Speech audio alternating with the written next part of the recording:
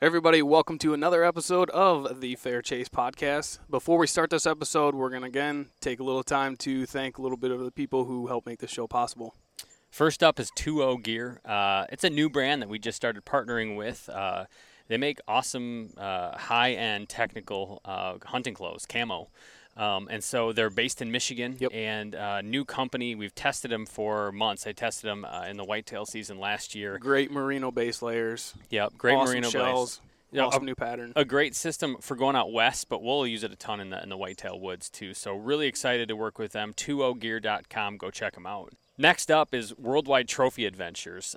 It's an awesome, basically, connection to outfitters all over the world. So as a lot of people know, good hunting ground is really hard to come by. And oftentimes the best way to ensure that you're going to get in a good spot, or maybe you need to legally have a guide, is to go through an outfitter. Mm-hmm. And so, as you might know, if you've heard us before, we've had good experiences and bad experiences with outfitters. Which means, in order to ensure you're going to have a good experience, you have to do a ton of research, you have to talk to people, it's just a lot of messing around. Worldwide Trophy Adventures, or WTA, does a lot of this work for you at no charge. So by booking your trip through WTA, you can rest assured that you'll be in a good location with a reputable outfitter that they've certified and endorsed. If you're looking to book a trip of a lifetime like I am, just headed to a moose hunt here through WTA, you're going to want to check them out. Go give them a call. Actually, I have the number right here. It's 1-800-346-8747, or check out their website at worldwidetrophyadventures.com. All right, so we love Trophy Line. They offer more than just saddles. Believe it or not, they have their own climbing sticks. They've got platforms. They've got a ton of extra packs. Gear. They've got packs. They've got everything. Knee pads. Everything that you're going to need to be a saddle hunter, they have it. So if you want to start saddle hunting this year and get into the game like everyone else and really love hunting even more, go to Trophy Line, check it out, use the code TFC10 to save yourself 10% on that purchase. We're big bow hunters. Sights, quivers, stabilizers, those kind of things are really important if you're going to have a deadly setup. And so we've tried a lot of different companies in the industry, and we've kind of figured out that we really like Redline gear the best. So we are shooting their torch sights this year. It's a really cool sight. There's a lot of good micro adjustments you can make. You can customize a lot of the stuff on there. Really make it your own. The chargeable USB rechargeable light is really sweet. Cool. And so we're huge fans of their stuff. We use them all the time. It's worth going to check them out. Check out Redline. Use the promo code TFC10 for 10% off your purchase, and let us know what you think. We love them. Jared Mills, welcome to the Fair Chase podcast. How are you? Good, man. Thanks for having me. I'm excited for this. Yeah, appreciate you taking time, especially when you're just out there getting videos of like the craziest deer videos that are out there right now. I don't know how many big bucks you get close to in a year, but it puts pretty much every other guy out there to shame. Pretty awesome stuff. It is crazy how often it happens, and it's a lot of luck involved in that, obviously. So it's pretty cool. It's one of the things I love about filming, though. Really, it's just to be able to capture that type of just deer behavior up close is my motivator for carrying a camera, every day in the woods. I'm sure there's a lot of guys out there that experience some really cool things, but for me to be able to capture it and look back on it at any time is the reason I love filming. Yeah, man. I can't tell you how many times I'm like, I wish I had a camera. Or sometimes I'll even have a camera with me and I'll forget to turn it on. Maybe a month ago, a little over a month ago now, I was out, got out late. I'm like, I'm just gonna, go to a spot where I can kind of glass this really open section of just public land in here in Michigan, where I'm pretty sure bucks will be cruising through. I'm gonna be from a distance. I don't want to mess it up. And I'm walking out. I'm kind of running. I get out late in the morning. It's already light. So I'm like, well, man, I got my camera in my bag. It was just a GoPro, but it was one that goes on your head. And I was like, I'm in a hurry. I'll just get it when I get set up. And sure enough, I'm as I'm running out there, I come up over a hill and I pop up over this hill on a power line on a trail, and there's a buck rubbing 20 yards right in front of me. So I ended up shooting him at like 13 yards. I literally just walked out and shot him, but it would have been such epic footage if I would have had that GoPro on and shooting him from the ground and everything while he's making a rub on a tree. And if you would have taken the time to put the GoPro on your head, you wouldn't have seen him. I've thought about that because it's like, I mean, how does the timing actually work out? It's like it's got to happen perfectly. But no, it's cool that you film so much. Like I said, I've seen some of the stuff you're doing this year and you've done recently, but I've been following some of the things you've been doing for a while. So for people who might not know you, like tell me a little bit about your background, how you got into hunting, what you've been a part of and kind of what you're doing now. Yeah. So, growing up, my dad and grandpa were my biggest influencers as far as getting into the outdoors. They weren't as big on deer hunting. They were more, small game. They're biggest on trapping, actually. That's kind of where I got my start was tagging along with them, checking trap lines as a kid. And of course just grew to love the outdoors in general. But the deer hunting aspect came a little bit later. I kind of started getting interested in the bow hunting aspect. I did a little bit of gun hunting growing up, just your traditional, couple of weekends out of the year, gun hunting with family and friends. But started getting interested in the bow hunting side and kind of taught myself how to do that. Just trial and error, really. I think that's the best way to learn. Just go out and fail a whole bunch of times in the woods and figure it out. So that was kind of cool. One really cool aspect I like to look at, back on is it's a little bit unique, but I got to kind of do it backwards and get my dad into bow hunting after I had been doing it a few years and kind of be with him when he killed his first deer with a bow. And so that was really cool. One of my favorite memories as far as the early days of bow hunting goes for me. But from a career standpoint, obviously I was ate up with it throughout college and everything. And when I believe I was a senior in college, you're in that time of looking at different career options and think about what you want to do. I had different options, but wanted to at least try to pursue something that aligned with that passion of bow hunting, and ended up reaching out to Bill Winke before graduation. He had recently started Midwest Whitetail, and so I drove up and sat with him at his house, and we kind of came up with a plan for temporary internship position, I guess you call it. And that's kind of where it all started. I was an intern for a few months, transitioned into a full-time producer and cameraman for him, and did that for a couple of years. Wanted to do a little bit more with some of my background in business degree, and took a job on the retail side of the hunting industry. Worked in marketing and operations for Muddy Outdoors for a couple of years. But kind of the key for me in all of this was I continued to produce for Bill on the side. So no matter what career I worked, I went from working in Muddy, I actually got out of the hunting industry for a few years and worked in the pharmaceutical industry. It's kind of funny. You think you want to work in the hunting industry, and then you're like, man, this is a lot. It's very tricky mixing your passion with work. It becomes this different thing. So I wanted to try working outside of the hunting industry and keep hunting as a passion.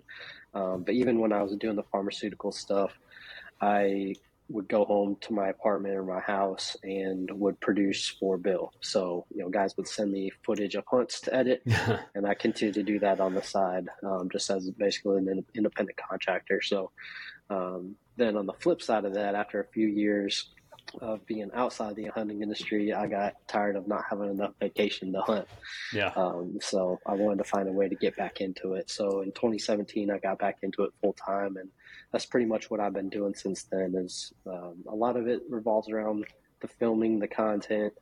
I love producing cool storylines. I think, to me, even though we're in this very, very saturated market of hunting content and hunting videos, you can pretty much watch almost anything you want these days. The one thing that in my mind won't ever get old are the stories. So that's why I really try to focus on with my own hunts, and when I'm helping other people too, the storylines I think are always the thing that it will drive interest from viewers and followers. So I enjoy that. That's where I'm at with from a career standpoint now. I'm just kind of out on my own, doing some marketing work for different companies in the industry, but really just trying to a couple things. One, just trying to keep the enjoyment of hunting, not make it too business like. And not make different decisions, content decisions based on what other people want to see. I want to hunt the way I want to hunt, and if others can benefit from that, great. But I also want to be a positive influence on people. It's the beauty of hunting is you can really make it what you want. You can hunt the way you want. You can make it as challenging or as easy as you want, and you all want to be a positive influence from that standpoint, and just show people you don't have to do it a certain way. If you don't want to gun hunt, don't gun hunt. If you want to, there's a million different examples you could throw out, but I think people get too caught up seeing what they see on TV or YouTube or whatever, and thinking that's the way that has to be done. And if I can be an example of that's not the case, then I feel like I've had a good impact.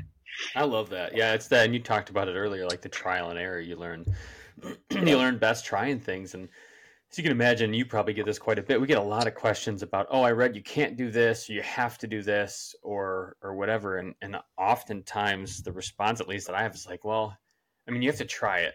Just try it. I'm sure maybe that is true, or maybe it's not. But you're never going to learn it truly unless you're out there and you try it, give it a shot. Like, go try this crazy harebrained idea you have about getting close to a buck that you've had a hard time getting. Go outside the playbook that, a lot of hunting media is like a regurgitation of the same thing over and over again. Right. Oh, yeah. And it's like, it can be done so many different ways. And man, even you come from Bill Winke. I mean, how many guys that are in the hunting industry started as interns for Bill Winke and are out there doing it completely different ways? Everybody from you to the like hunting public guys to there's just a lot of ways to skin the proverbial cat, and instead of just doing it the same way it's been, that shows up in hunting magazines and on Instagram and everything else. Yeah. And I just think that, clearly you kind of alluded to it, but there's a lot of people that are wanting to be the quote unquote expert on how to do this, how to do that. And strategy is great. People can learn from it. Teaching is great. But the reality is nobody knows your situation as well as you do. There are things that someone out there is teaching that simply does not apply to you, your deer herd, your property, your access, your time, whatever. I mean, there's so many different factors that makes your hunting situation unique. And I think that's what people really need to understand are, your deer that you're hunting are your best teachers. You can take things from other hunters and stuff, but if you truly spend time in the field and just learning again on that trial and error basis, that's the best teacher you can have. And the other aspect of that too is I think people tend to focus too much on the end goal of killing something, and not as much as just the enjoyment of the process of it. And so that kind of goes back to the storyline and how I like to kind of portray the hunts and things like that. Yeah, I love that. No, it's an interesting thing. When you take what someone else says as the truth, it doesn't apply everywhere. I mean, you're in Iowa, right? The way that you hunt in Iowa is going to be a little different than the way I hunt in Michigan.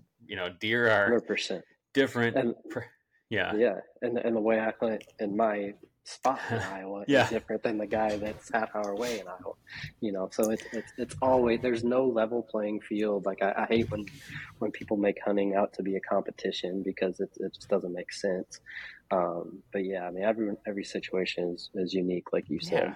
Well, in comparison will rob you of a lot of joy. And in fear of like what happens is you compare, you look at Instagram, you see Jared Mills is putting down, regularly 200-inch. I know it's not regularly, but you're putting down big deer regularly, man. It's like, oh man, I'm such a failure this season.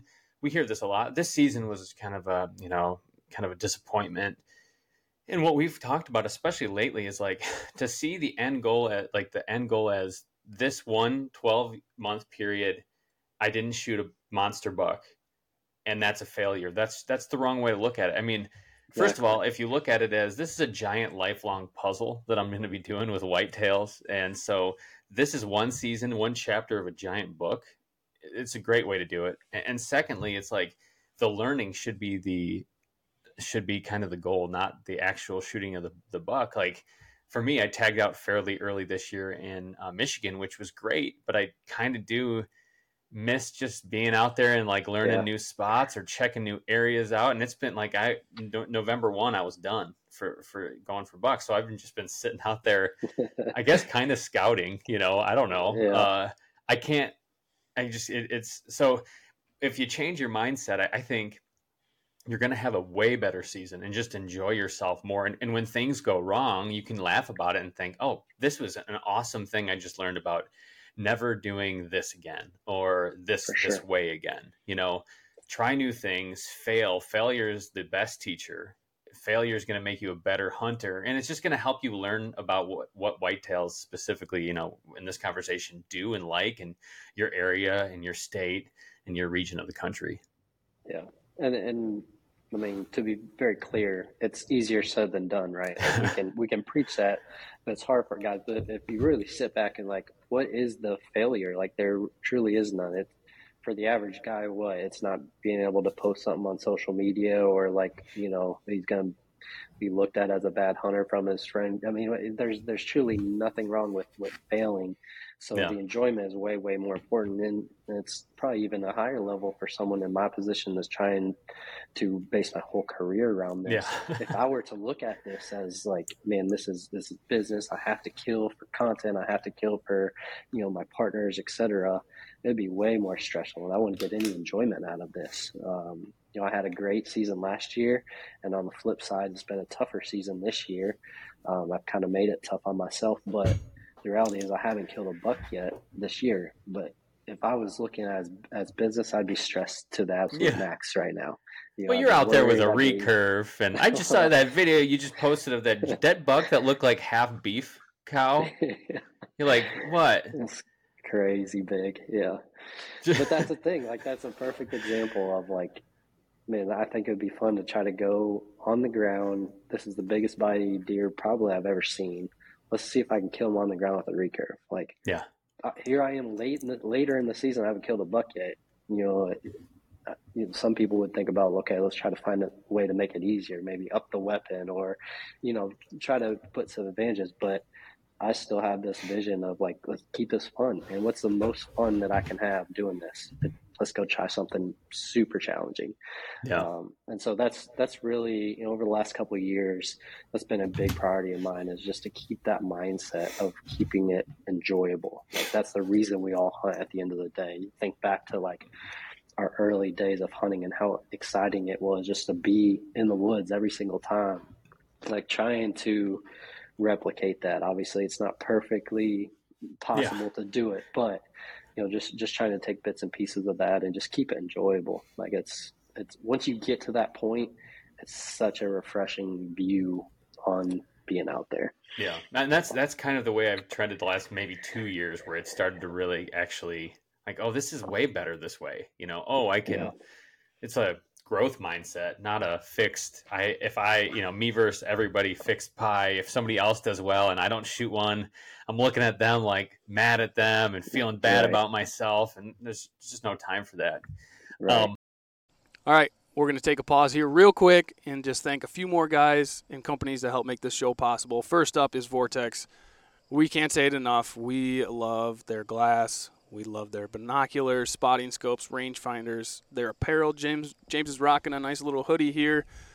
They make awesome stuff. And if you guys are looking to make a purchase at Vortex, go over to their website and use the code TFC20 to save yourself 20% on the next purchase. That's a big, good discount. Use it. Head over there and get something. A bow makes a man. Does it? Yeah, that's what I was told. And we're big fans of prime bows. Shooting it for years, Michigan-based company. We're shooting their latest Revix series of bows. Mine's that 36 long boy. I'll generally take a few shots right back here and just. Yeah, we're huge fans. Smooth, great balance. They're just go check them out. There's tons of technology. One of my favorite things that they have is their grip. Space age technology age. keeps your hand warm even when it's cold. Highly recommend go check out Prime Archery. Finally, Lathrop and Sons boots. Your feet kill animals. Like the more you walk, the more chances you have at getting that big buck, that big elk, moose, whatever it is. Lathrop and Sons have been kind of our go-to boot of choice for a while now. We've put in a lot of miles, taken them all over the place. There's no leaking. It's comfortable. Stephen and James there they're like foot like scientists. They're geniuses. I got messed up feet, and they basically will, you take an imprint of your foot. They'll look at it, look at your arch, how wide it is, how narrow, how long, and they literally build the boot around your foot. So you're not going to a box store and picking up something that you hope is going to fit your boot. These things actually are tailor-made to your foot. So they're super comfortable. Mine, I could walk all day in them. So if you're looking to get a boot, if you're looking for a boot that's made for you and not somebody else, go check out Lathrop and Sons. So you travel to hunt occasionally. You travel outside of Iowa. Bit, yeah. When you do that, just on this topic, I guess, like how do you keep that in mind? Sometimes you travel and it's like, man, I'm taking time away from my family. This is a trip. It's expensive, and so you get there, and it's at least for me, it's way easier to get into that. Like if I don't shoot something, if I don't kill, it's a little disappointing. How do you balance that in your head? Yeah, I mean, you're exactly right. The stakes seem a little bit higher in those situations just because you have more invested. But I think I try to look at it not so short term. Like to me, that's still a short term, being upset. Long term, am I going to look back and let's say I kill a younger deer that I normally wouldn't have shot because it's the last day, and this trip was a lot of work, and I just want to make sure I take something home. A few years down the road, am I going to look back at that and be like, yeah, that was worth it? Or am I going to be like, man, that's not what I set out to do. Why did I settle? And most of the time, that's my take on it, is the longer term picture is not what I want. I'm not going to just settle just to make sure I'm happy in the short term, to make sure I got something out of the trip. Yeah. If that makes sense. That makes a lot of sense. Yeah. And trips always have every hunt or every trip or whatever has its own goal. Everybody's got their own goal. Maybe it's, I think back to Jared and I went and hunted this island in Lake Michigan. It's like a managed hunt. They've got deer that somehow made it to this island, and it's full of ticks and coyotes and deer, and they need help. And so we did this hunt, and I shot a small 8-point, like a little 8-point, rattled them in, it was fun. Actually, rattled them in. There's a whole story. I'm sure we did a podcast on it back in the day, but if it wouldn't be a deer I'd shoot here. But I've got that buck hanging next to my mirror in my personal bathroom at home, and I look at him almost every single night, and just warm, fuzzy feelings of that hunt. Yeah, that's exactly right. Like every situation is very relative, right? Yeah. Like if it could be a good deer for that area, or it could just be one of those hunts that, man, it got you excited. It was such a cool situation, being with buddies, the whole experience. All that stuff plays into how relative that situation is. So, I think that's what I base it on. I'm not saying I wouldn't kill a lower caliber deer somewhere or a younger age class deer. I'm just saying I wouldn't settle in comparison to my goals for that trip just to take something home. Yeah. Yeah, no, I know exactly. I know exactly how that goes. So, it's December 12th. This podcast will go out in a few weeks here, but so you're coming up. When does your season end in Iowa? January 10th, so just under a month. We're actually in the 2.5 week period of our gun seasons here in Iowa. Yep. So this is kind of my time away from the woods, catch up on all the work that I haven't done the last 2 months. So I'm just, patiently or impatiently waiting for the archery season to open back up, which will be 6 days. So 6 days I'll be able to get back out and hunt. And basically from that time period till January 10th, I'll be out there. Yeah, that's cool. You guys, so you don't go out gun season at all? No, I don't. I just This is shotgun season. So after shotgun season is over, Iowa has a late muzzleloader season, but you can use archery equipment during that. You just can't use archery equipment during the shotgun seasons. Okay. Yeah. Unfortunately, I wish you could, because that's weird. It'd be nice not to. Yeah, most states allow you to, even if you have to wear orange or whatever. But that's what I do. There's no archery hunting allowed during these couple weeks of shotgun season. Interesting. So you don't go out at all with the boomstick? Not at all. No. No. This don't have inch. At the beginning, I just buy archery tags. Whether I fill them or not, it's again kind of goes back to the chase for me. That's what I enjoy, and plus this 2-week period provides me a good time to catch up on other stuff. Get some sleep and that kind of stuff. Yeah, exactly. Yeah. You guys do. How many doe tags you get there? So it's they allocate by counties. So depending on their management information and their counts, they allocate a certain number of antlerless tags to each county. Yeah.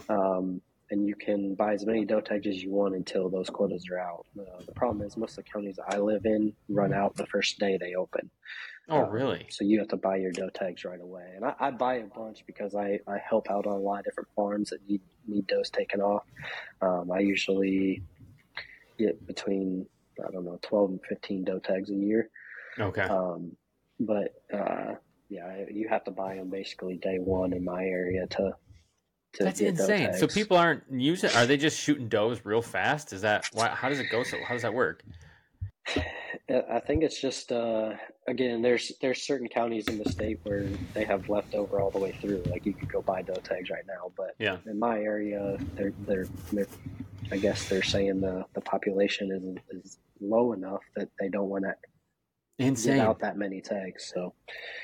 Talk about like a difference from Michigan. I mean, Michigan, they're like, the DNR is like writing a letter. Like they just wrote like a letter, like, please shoot more does. Like shoot more does.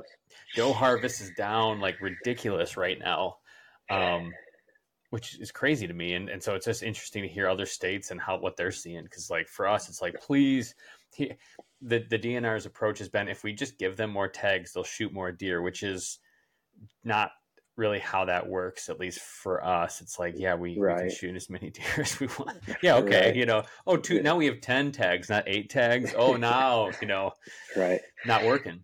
Yeah, I see both sides. The frustrating part for me is like, I spend a lot of time with land management and helping landowners. And so a lot of times we have some of the best cover, best food in the neighborhood. And so our doe population is high. Even though it's in a county that the DNR deems as low population. So you almost would like to see it at a more local level than countywide, because maybe countywide that allocation makes sense, but if you look at certain farms, they need those taken off, but you can't get tags. So that's kind of the frustrating part for me is a lot of times we want to fill a few more doe tags, but we just can't get tags. I see both sides. There needs to be some type of control on the numbers and the how the tag allocation works. But I would just like to see it, at least the option to look at it at a more local level. Yeah, for sure. So, at the beginning I mentioned all these epic whitetail footage that you had some crazy stuff this year. When did you mentioned, filming for Bill and stuff, but like, when did you start filming whitetail hunts? Then, when Bill hired me, I didn't know how to turn the dang camera on. Like I knew nothing. Yeah. He hired me based on his outlook on me figuring it out. And the technical side, isn't that hard with regards to filming and even editing. Anyone can learn the technical side of it. It's more that storytelling, creative side that you kind of develop and have to have an eye for. So it's kind of funny looking back at just the overall evolution of it, but my passion for the high quality video side has become just as important to me as the actual hunt. Yeah. We talk about levels different levels of challenges to hunting. You can use a recurve to a compound to a gun, or in all the different situations. To me, that's just another level of the challenge for me. Like I love that challenge of trying to capture high quality video of these hunts. And so I'm motivated by that just as much as I am anything else. Yeah, that's fun, and they're great. I mean, great quality. Like, as you've done it, what's been like the hardest thing to figure out when it comes to filming? Discipline. Like you truly, if you want to capture high quality stuff, you've got to be so disciplined and almost become videographer first, hunter second. Yeah, Especially if you're doing it alone, right? And if you're self filming. that's why I'm such a terrible video guy. And I'm like, screw the camera, I'll chuck it out of the tree if I have to. The moment a 110-inch buck comes in, I'm chucking it out and grabbing my bow. I think that's 99% of guys. Yeah. So that's that's probably my answer. If you're going to ask what's the most challenging part, is just understanding how disciplined you have to be, and you certainly don't have to. I'm a big advocate for guys filming hunts. I just think my experience of being able to look back on everything I've captured and have it all documented. Huge advocate for it. I would recommend doing it for anybody out there. But what I always tell them is you don't have to do it at the highest quality level. Like you can do it at a very minimal level and still get enough to look back on for your own memories or just share with family or friends, whatever it is. So there's like anything, there's a lot of different levels to it, but I just enjoy the really high quality stuff too. Yeah, it is. It's high quality. It's much different than mine. I go out with one of those actually it's right here. These 360 cameras. Oh, yeah. And that way I don't have to point it. I just put it on, and wait. And usually it captures something. Yeah, if it's anything over like 15 feet away, it's gonna be hard to see, But at that point, you just take my word for it. It's awesome, But filming's cool because, and I even had this where we just rolled out this moose hunt that I did this September. But you watch it and it's like, oh, I totally forgot. I would never have remembered that. And it was a cool thing, it's like, oh, I never remember this happened this morning. I thought I shot this moose on day 4, not day 6 or whatever, because things kind of just jumbled together after a a Yeah, which, by the way, that was a very cool production. I enjoyed watching that. You guys did a good job with that. It was cool to see. But yeah, to your point, like it's fun to look back at like the well put together versions like that, like to watch the high quality edited video. But I actually find myself more often going back and watching the raw footage than I do watching the edited hunt. I don't know, maybe it's just a little bit more, it puts me in that spot a little bit more than the put together version. But it's either way, it's so cool to look back on. Like I can literally look back on every deer I've ever killed for the past 14 plus years, 15 years. And it puts you back in that spot right away. So instantly. That's my favorite part. Well, even for that moose hunt, I like to go back and just we got this 2 cameras out for when the moose came out, which is like, we're happy about that. Like that normally doesn't happen. And there's one on me, and you could just see me just punching the trigger when I'm shooting. It's like I'm so shook. I'm just like boom. I'm not doing this gentle squeeze like you're supposed to. I'm just popping stuff off, and so I like watch parts like that and just dying laughing. Like, look, I'm freaked out. All shook right there, but.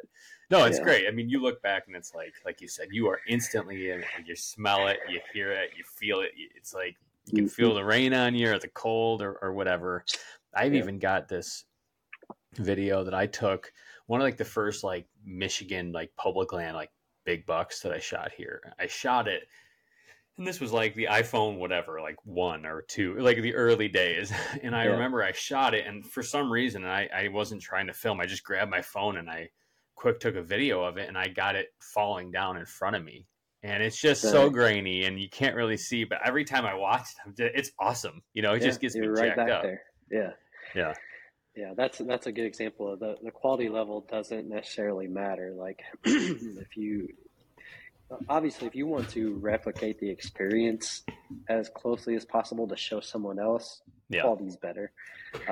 But for your own memories and just to put you back in that spot and for you to remember little details that, you know, your mind might not remember automatically, it doesn't take much. It can be a cell phone video, it can be a GoPro, it can be whatever. Yeah. So I have that conversation a lot with guys that reach out, want to get into filming hunts, and yeah, it's a pretty cool thing, and I'll always be an advocate for it. Oh, and you get to see, I mean, what I like, even when other guys are filming too, is you just see behavior. I mean, talk about learning. Like, what a great way to learn how deer do things. By, you know, I've watched a ton of your footage. Just like, look at that snort, like that snort wheeze that you posted a while ago. Yeah. Was like, I showed that to everybody. I'm like, you would not believe the noise this buck made, and like how perfect the footage is. Yeah. So it's like you learn a lot about what deer do just by watching other people's amazing footage out in the woods. Yeah, for sure. And that's a kind of a secondary benefit that I didn't necessarily think about. You know, that learning aspect of showing those things. But yeah, you're right. It's stuff like that. The ability to capture it when it's something that a lot of people just don't see on a regular basis is pretty cool. And I've been fortunate to be in the right spot, right time, you know, quite a bit over the last decade or so, to be able to capture some of that stuff. But yeah, it's so cool, man. So you got late season coming up. You got rifle moving through and disrupting the deer woods. You got a little. Are you second rut type of guy, or like what's your strategy for putting that buck down the tail end of the year here? You know, a lot of it's going to be food focused. We do, because we have higher populations of does, as I was alluding to earlier, we see a little bit more like really late rut activity or does coming back in that weren't bred the first time. But for the most part, it's going to be centered on food, just because, you know, either the bucks are going to be feeding or the does are going to be feeding. That's where the bucks are going to be. So if we can get cold weather, that always helps. Otherwise, they're not really forced, especially after all the gun season pressure. You know, they can feed middle of the night, but if we can get some cold weather and some snow, ideally, we have enough food on the various properties that, you know, the deer will be feeding in daylight. Now, the question is, what's going to be left over to hunt after the gun season is the bigger question. It's just it gets hit so hard everywhere I hunt. So just to find out, you know, it'll take a few days to try to figure out which bucks made it through.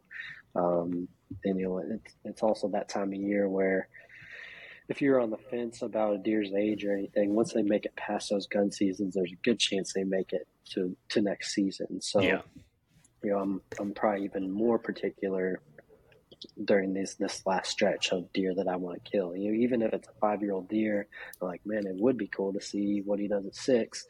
You know, I may even let him go. So, you know, if there are deer left, I'll make decisions based on that, which one's a hunt. But, you know, I definitely want to be a very hobbyist, mature deer at this point in the season, just because of their likelihood of making it through is a lot higher once they get past that stage. You got your eyes on a specific deer at this point. You had before we get into that, are you a naming guy? Do you name deer? I did a lot more historically. A lot of times, I think my AirPod might have just died, but I haven't named as many recently. Okay. Sometimes I will, just within like buddies, a group text or whatever. Like the one, that really big bodied one, my buddy was calling Billy Bob from the movie character. But sure. So you know, we'll have names like that, but I haven't done a whole lot of naming of them in the last few years, I guess.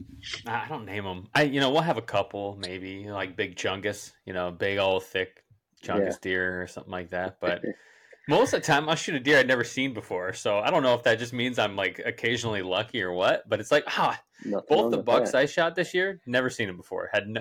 What was weird though, I shot one and I posted it, and some other dude sent me a picture of it, a trail cam picture of it. Yeah.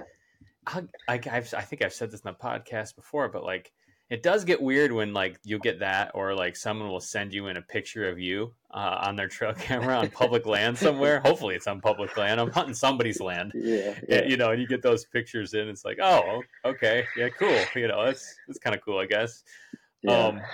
So yeah, I've experienced that too, where I've killed bucks I didn't know, and then all of a sudden every guy in the neighborhood or within a few miles sends you pictures of it and say, yeah, I was hunting him, or yeah, I had pictures of him. And it's just part of it. But I've been on the other side of it too, where more often than not, deer you're hunting ends up getting killed somewhere else. So that's cool. So you've got your eye on anything?